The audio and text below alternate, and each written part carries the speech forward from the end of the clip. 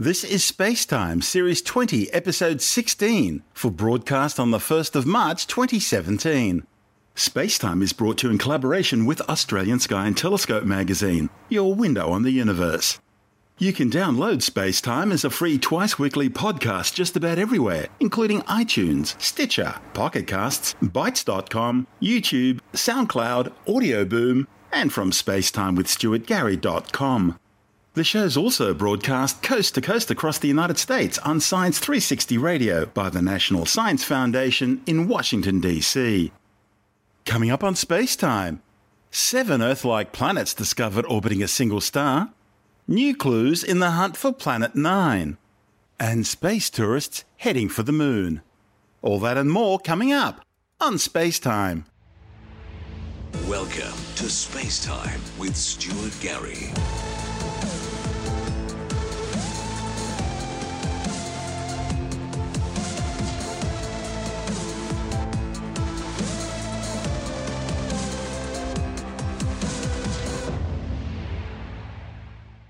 For the first time ever, astronomers have found 7 Earth-like planets orbiting a single star. The discovery, reported in the journal Nature, includes 3 planets in the host star's habitable zone, the so-called Goldilocks region around a star, where temperatures are not too hot and not too cold, but just right for liquid water, essential for life as we know it, to potentially at least exist on a planet's surface. The detection also sets a new record for the greatest number of habitable zone planets found around a single star outside our solar system. The system, which has been named TRAPPIST-1, is located some 378 trillion kilometres, or 40 light-years away, in the constellation Aquarius, relatively nearby in cosmic terms. The planets are all in very tight orbits around an ultra-cool dwarf, TRAPPIST-1a, which fits right on the border between the smallest spectral type M red dwarf stars and the largest spectral type L brown dwarfs. The study's lead author, Michael Gillon from the University of Liège in Belgium, says the 7 wonders of TRAPPIST-1 represent the very first Earth-sized planets to have been found orbiting a star of this kind. He describes the discovery as providing the best target yet for studying the atmospheres of potentially habitable Earth-sized worlds. All 7 of the TRAPPIST-1 planetary orbits are closer to their host star than Mercury's 88 Earth-day orbit around the Sun. The planets are also very close to each other. In fact, if you were standing on the surface of any one of these worlds, you'd be able to gaze up and see geological features, even clouds, on some of the neighbouring worlds, some of which would appear far larger in the sky than the Earth's moon does in our sky. Because they're so close to their host star, the planets are thought to all be tidally locked, which means the same side of the planet always faces the star, just as the moon is tidally locked in relation to the Earth, with the same side always facing us. This means one side of each planet would be in perpetual day, while the opposite side of the planet is in everlasting night. Astronomers speculate this means the TRAPPIST-1 planets would have weather patterns totally unlike those on Earth, with strong winds continually blowing from the day side to the night side, and extreme temperature changes as you move past the terminator, the division between night and day. Moving outwards from the host star, the 7 planets have been named TRAPPIST-1b through to TRAPPIST-H. The nearest, TRAPPIST-1b, orbits the star in just 1.51 Earth days. It has about 1.09 times Earth's radius and about 0.85 times its mass. Next out is TRAPPIST-1c, which circles its star in just 2.42 Earth days. It's about 1.06 times the Earth's radius and about 1.38 times its mass. Then comes the smallest of these newly discovered worlds, TRAPPIST-1d. It orbits the star every 4.05 Earth days. It's just 0.77 times, or about 3/4 the radius of the Earth, and has just 0.41 times, or less than half, the Earth's mass. Next is TRAPPIST-1e, the first of the habitable zone planets. It orbits the host star every 6.1 Earth days. It has 0.92 times the Earth's radius and 0.62 times its mass. Another habitable zone planet, TRAPPIST-1f, orbits the star in 9.21 Earth days. It has about 1.04 times the Earth's radius and around 0.68 times its mass. The largest of the newly discovered planets is TRAPPIST-1g, which orbits the star every 12.35 Earth days. It's about 1.13 times the Earth's radius, with some 1.34 times our planet's mass. Lying just beyond the habitable zone is the most distant and least understood of these newly discovered worlds, TRAPPIST-1H. It's thought to orbit the star about once every 20 Earth days and has about 0.76 times, or roughly 3/4 of the Earth's radius. But that's about all astronomers know about this distant world, as they're not yet able to determine its mass. There's speculation this planet could be an icy snowball-like world, but further observations will be needed.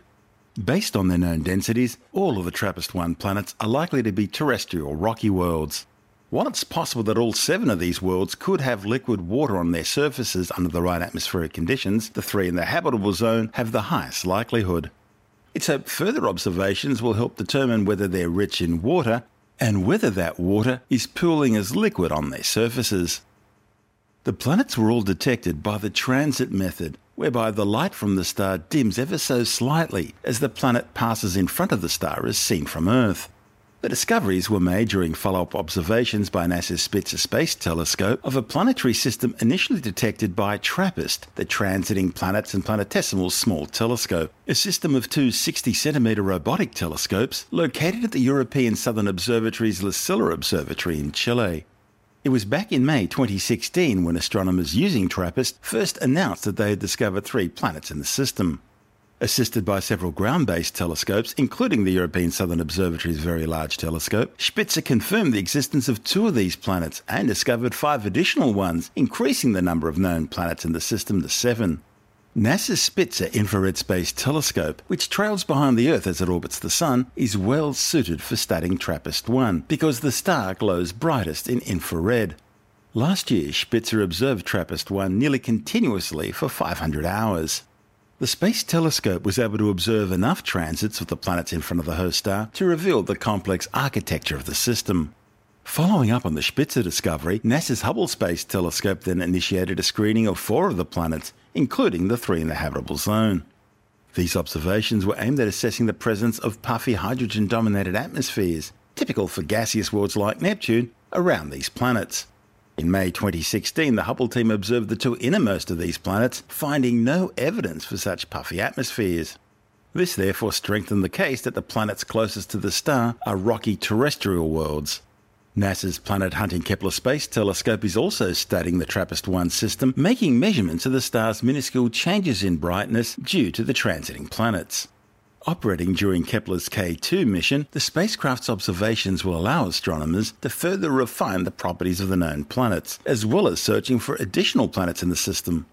The Spitzer, Hubble and Kepler data will help astronomers plan follow-up observations using NASA's upcoming James Webb Space Telescope. James Webb slated for launch in 2018 aboard an Ariane 5 rocket from the European Space Agency's Kourou spaceport in French Guiana. With its much greater sensitivity, James Webb should be able to detect the chemical fingerprints for water, methane, oxygen, ozone and other components in the atmospheres of these planets. Webb will also analyse the planet's temperatures and surface pressures, key factors in assessing their habitability. After all, here in our solar system, the Earth isn't the only planet in our Sun's habitable zone. Both Venus and Mars, as well as the Earth's moon, are also in the zone. On Venus, however, the atmospheric pressure is far too high. Any water there evaporated away long ago thanks to the greenhouse effect. While on Mars, the atmospheric pressure is far too low, and the water which was there is thought to have mostly degassed into space. As for the Moon, the only water there is in the form of ice, deep on the shaded floor of impact craters near the lunar poles. Planetary scientist Dr. Simon O'Toole from the Australian Astronomical Observatory says answering the profound question, are we alone in the universe, is a top science priority. He says finding so many Earth-sized planets like these for the first time in the habitable zone of another star provides a remarkable step towards answering this question. Well, it's a really exciting result. I mean, basically, we know that there are 7 planets. They all orbit this very, very cool star. The star itself is actually quite small, not that much bigger than Jupiter. It's only about 2,560 degrees Kelvin, so it's very cool compared to the Sun, which is 5,780 degrees. Would you call it an M dwarf, or is it it sort of more brown dwarf? It seems to be right on that border area. It's a little bit of a grey area. I think technically it would be classified as an M8 dwarf based on spectral typing, but those stars are sort of borderline brown dwarf anyway. So even though, we call them M stars, and an M star is not a brown dwarf, the M8, M9 sort of stars are pretty close to the brown dwarf boundary, really. I mean, it's 8% the mass of the sun, so it's very arguably a brown dwarf.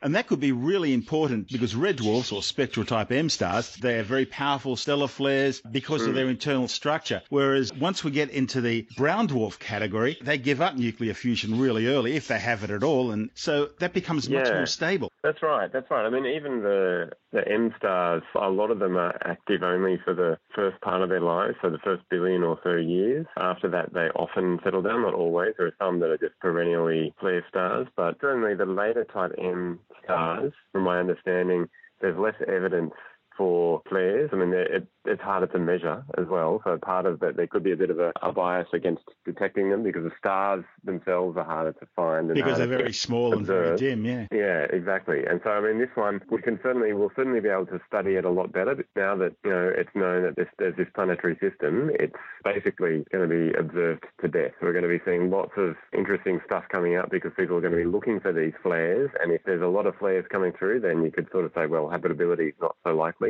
I mean, the other thing against habitability might be tidal heating. You have 7 planets all orbiting within 25 to 30 days, so they're all very, very close together. So you might get some very, very strong tides. So the moon, Jupiter's moon Io, for example, will get very strong tides from Jupiter, and it is perennially active. There's volcanoes going off all the time. Yeah, I'd say that could be an issue, at least on the inner planets. The outer planets, maybe not so much. In fact, that's what they've been comparing it to, is comparing this TRAPPIST-1 system with the Jovian system. Yeah, totally. And it makes sense. You've got similar sort of orbital periods. Io is, I think, probably even less than a day. I can't remember the exact orbital period of Io. But yeah, certainly all of the 4 main moons of Jupiter, the Galilean moons, are quite close together and have similar sorts of orbital periods to this TRAPPIST system. And 3 of them have lots of water, at least in the form of ice, but also liquid water in the case of at least 2 of them. That's right. And that is driven by tidal heating. So you would, and Jupiter is much, much cooler, of course, than TRAPPIST-1. That's the key difference. Jupiter is,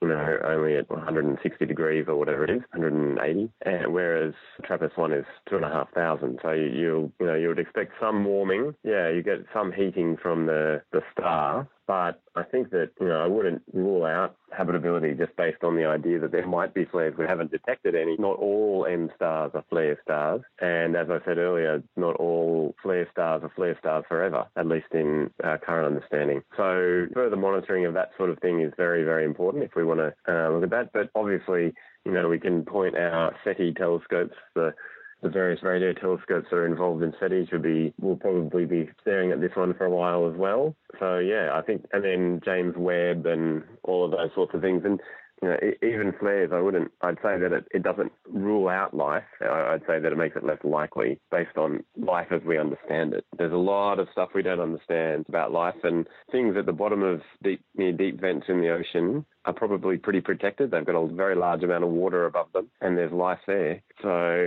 who knows? Who knows, really? How unusual is it to find 7 terrestrial worlds in the one system? Well, this is the first time, so from that point of view, very unusual, but that doesn't mean that there aren't other systems out there. It's hard. It's one of those things where it's very hard to detect. These were detected through the transit method. They were originally detected from the ground, and then they realized there was something funny going on, so they then went to the Spitzer Space Telescope and stared at it for, I think, 20 days or thereabouts. And that's where a lot of our understanding of the system comes from. But it's a very unusual system because it's very, very close. In the infrared, it's quite bright. In the optical, it's very faint. So even detecting it in the optical is kind of tricky, and figuring out what it is, that it is a very red object and worth following up. So really, whether or not this is a typical system, it might be typical around these kinds of stars, but there aren't that many of them nearby. So I imagine that a lot of astronomers are going to go around and do a whole lot of photometric monitoring of sort of very late brown dwarf, M dwarfs and brown dwarfs to see if they can see similar signals, and it's maybe opened a new area of observational astronomy.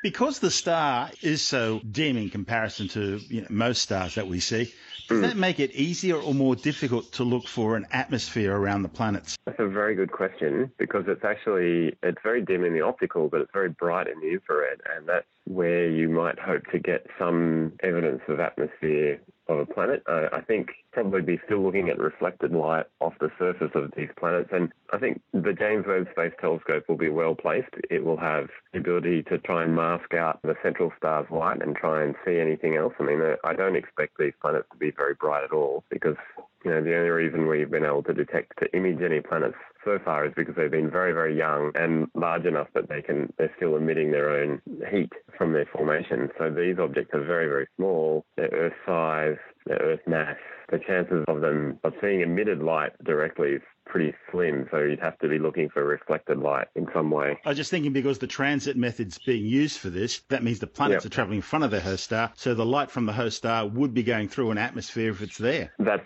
true as well.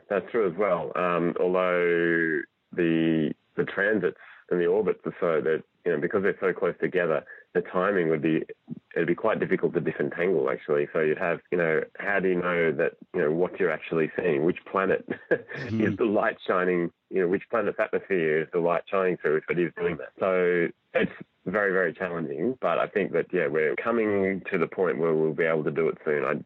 I dare say, as I said, the James Webb Space Telescope, but perhaps maybe some of the extremely large telescopes, the next generation, sort of 20 to 30 metre class telescopes, might have a chance as well. Yeah, the Giant Magellan Telescope and 30 metre telescope and the European Extremely Large Telescope. They got to get a better name for that thing. It's a bit of a shocker. It's the EELT. Yeah, so I think we're not far away from being able to probe that part of the planetary system, look at atmospheres and that sort of thing. How much more we get out of it remains to be seen, because they're still difficult observations. That's Dr. Simon O'Toole from the Australian Astronomical Observatory.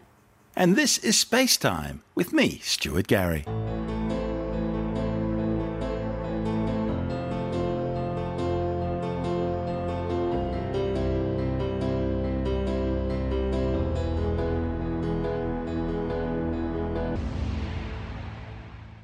Astronomers have some new clues further supporting the hypothesis of a mysterious yet-to-be-discovered ninth planet at the edge of our solar system. The researchers studying a pair of small bodies in the outer reaches of the solar system have determined that they may once have been a single binary asteroid which separated as a result of a past interaction with the hypothetical Planet 9.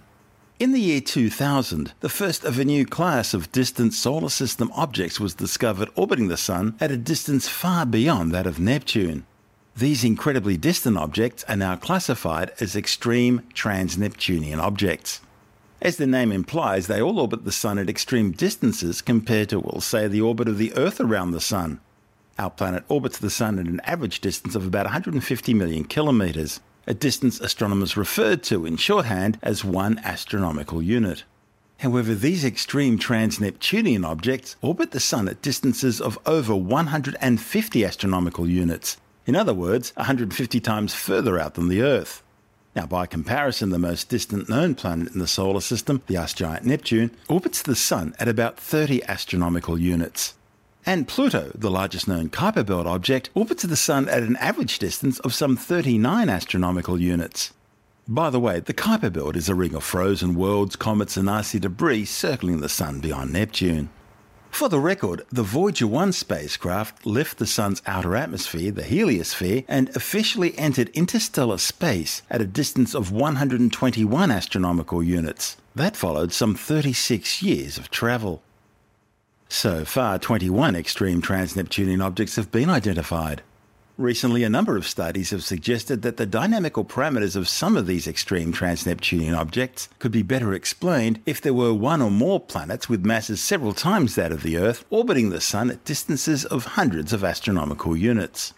Then in 2016, astronomers observed the strange orbits of 7 extreme trans-Neptunian objects. Their calculations predicted the likely existence of a 9th solar system planet orbiting the Sun at a distance of about 700 astronomical units. This Planet 9 hypothesis has now become so strong, it's become a major target for study. The problem is, because these objects are so far away, the light we receive from them is extremely weak, And up until now, only one of the 21 known trans-Neptunian objects has been spectroscopically observed in detail. That's the dwarf planet Sedna. However, researchers from the Institute of Astrophysics in the Canary Islands and the Computer University in Madrid have now begun the task of trying to determine the physical characteristics of more of these bodies and to either confirm or refute the Planet 9 hypothesis. The authors have now made their first spectroscopic observations of two extreme trans-Neptunian objects, 2004 VN112 and 2013 RF98. Both are especially interesting dynamically because their orbits are almost identical and the poles of their orbits are separated by a very small angle. Now that suggests a common origin, and their present-day orbits could well be the result of a past interaction with the hypothetical Planet 9. The new findings, reported in the monthly notices of the Royal Astronomical Society, suggest that the pair may once have been a binary asteroid, which separated following an encounter with a planet-sized body beyond the orbit of Pluto. To reach their conclusions, the authors first made spectroscopic observations of 2004 VN112 and 2013 RF98 in the visible light range. The job was especially difficult because their great distance means their apparent movement across the sky is very slow. The authors were able to measure their apparent magnitudes, that is, their brightness as seen from Earth. They also recalculated the orbit of 2013 RF98, which was previously poorly understood. The visible spectrum can provide details about an object's composition, and by measuring the slope of the spectrum, astronomers can determine whether the target has pure ices on its surface, as was found to be the case in Pluto, as well as highly processed carbon compounds. The spectra can also indicate the possible presence of amorphous silicates, as was detected on the Trojan asteroids of Jupiter. The values obtained for both 2004 VN112 and 2013 RF98 were almost identical, suggesting a common origin. They are also very similar to those observed photometrically for two other extreme trans-Neptunian objects, 2000 CR105 and 2012 VP113. Interestingly, however, Sedna, which is the only one of these objects which had previously been observed spectroscopically, shows very different values from the others.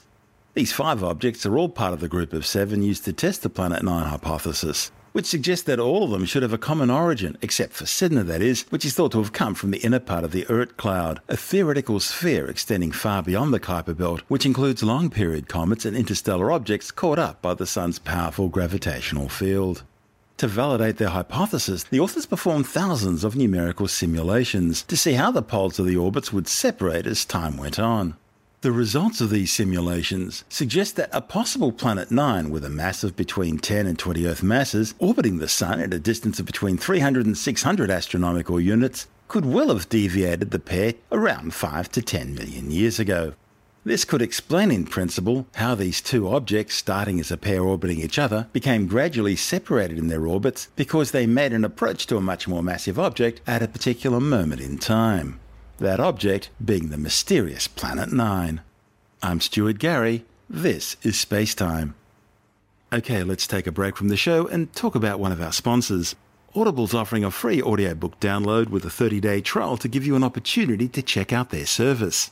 Audible have over 180,000 different titles to choose from, such as Contact by Carl Sagan or A Brief History in Time by Stephen Hawking. Others include the unabridged version of The Hobbit by R.R. Tolkien, Divergent by Veronica Roth, and Born to Run by Bruce Springsteen. So many great books no matter what your taste. Over 180,000 titles to choose from. To download your free audiobook today, go to audibletrial.com/spacetime. That's audibletrial.com/spacetime for your free audiobook. Or you can click on the link at spacetimewithstuartgary.com. And now, back to our show.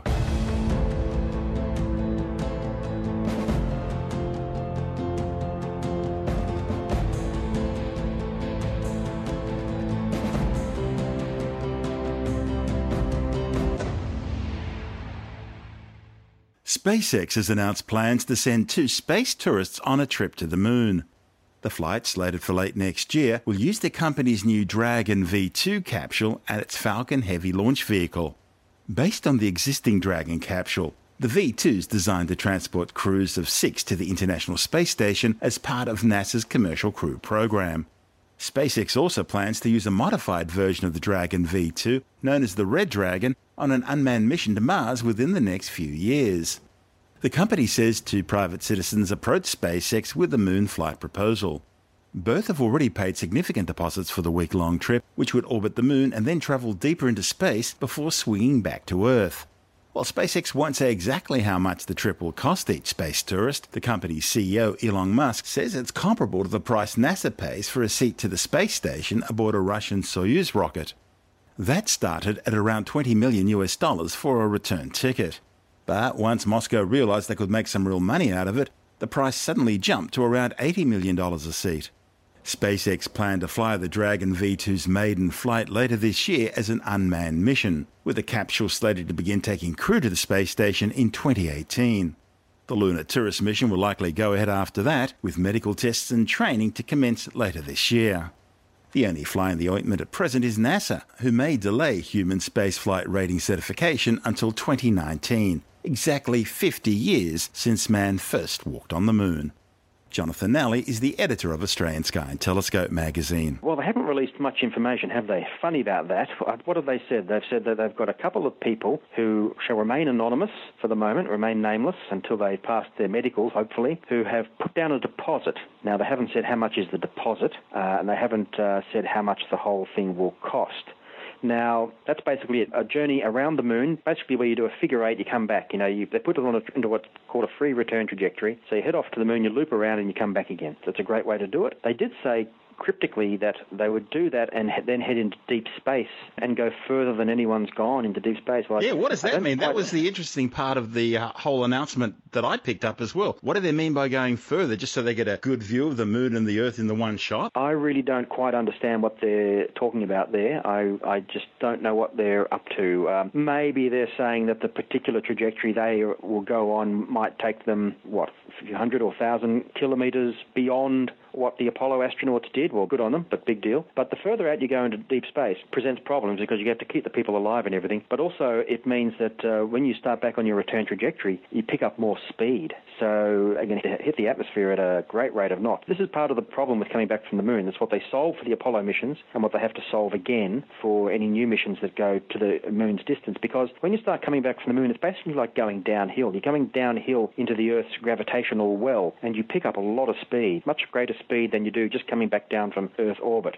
So you're going to have to have, the heat shields and everything you need to protect yourself against that, and also design a entry trajectory that doesn't kill the people with too many Gs, particularly if they're just ordinary civilians who aren't accustomed to the sort of Gs that fighter pilots are accustomed to pulling, which is what a lot of the Apollo astronauts were, or pretty much all the Apollo astronauts were, of course. They were all about 5 Gs in that, weren't they? Whereas the space shuttle only ever reached about 3 Gs during its launch and descent. This is the difference because, coming back from the moon, you're picking up a lot of speed. So I don't really know what SpaceX is talking about there about going further than anyone else. Certainly if they do this, they will have gone further than anyone since the mid-1980s, when one of the space shuttle missions went up to about 850 Ks, I think it was. And that was the furthest anyone had been away from the Earth since 1972, when the last Apollo manned mission went to the moon. So what else do we know? We know that there's a company, I think they're called Space Adventures. They're the ones who brokered these high-flying, pardon the pun, high-flying, high-paying space tourists that went up with the Russians. There was an American millionaire, there was a British millionaire, there was a billionaire from South Africa. That's right. One was called Mark Shuttleworth. What a good name, Shuttleworth, going up to space, shuttle. Anyway,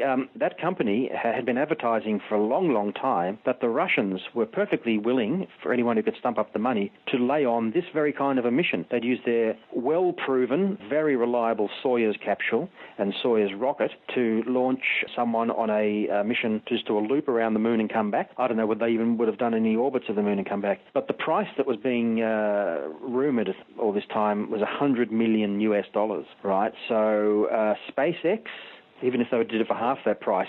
Well, when you think about it, the original price which Russia was charging America for a seat on a Soyuz to the International Space Station was around $20 million for the return ticket. But when they realised how much money they could be making from NASA, that price suddenly jumped to $80 million a return seat. It certainly did, and those space tourists didn't pay anything near that. So the Russians had the whole getting into orbit business tied up, so they could charge what they wanted to, exactly. And that's the reason, actually, by the way, that there haven't been any more of these, wealthy space tourists going up to the space station with the Russians because the Americans bought up all the spare seats on the Russian flights. They had to pay whatever it took because the space shuttles were no more. After the Space Shuttle Columbia was destroyed in re-entry, 2003, the plan was let's quickly finish the Space Shuttle program and then give some seed money out to private companies, one of which is SpaceX, to develop a private industry of getting people into space. The government should get out of running a bus service into orbit and let private industry handle that. So that still left them with the problem, though. We still want to get astronauts up to the space station. How are we going to do that? The Russians have the only thing going, so the Russians could just charge what they like, of course, and why wouldn't you, to get people up into space? So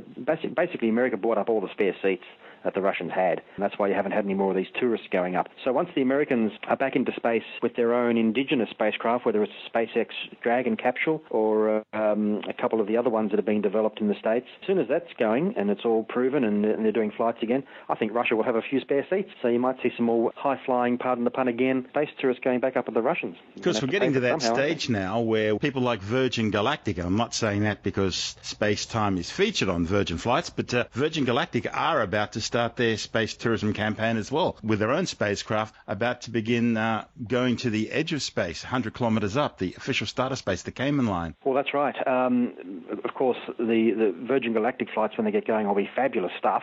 And what is it? Price about $200,000, is it? I think.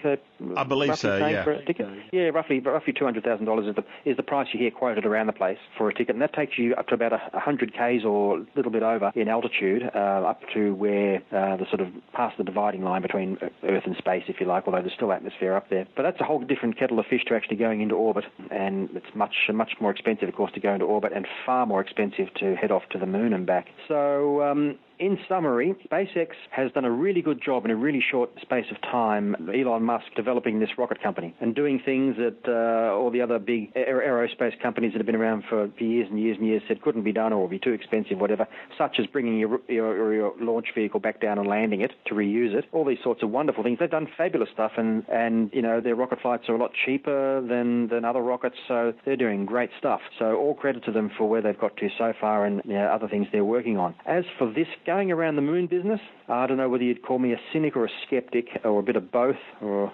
what. But what, you wouldn't do it if they offered you a seat? I know I would. If they offered me a seat, but I don't have $50 million to pay them for it. So that's the thing. So someone's got to pay for it, and will these people really stump up in the end and pay for it? Will it get regulatory approval? I don't know. Look, you're talking years still before this might happen because the SpaceX Dragon capsule is not yet rated to take people. They haven't done their test flights. They haven't done the first flights of the brand new rocket they want to use. So there's still a lot that needs to be done and settled down before it can be done. And look, it can be done. And if anyone's going to do it, they'll do it. But let's just wait and see, I think, whether this actually happens. That's Jonathan Nally, the editor of Australian Sky and Telescope magazine.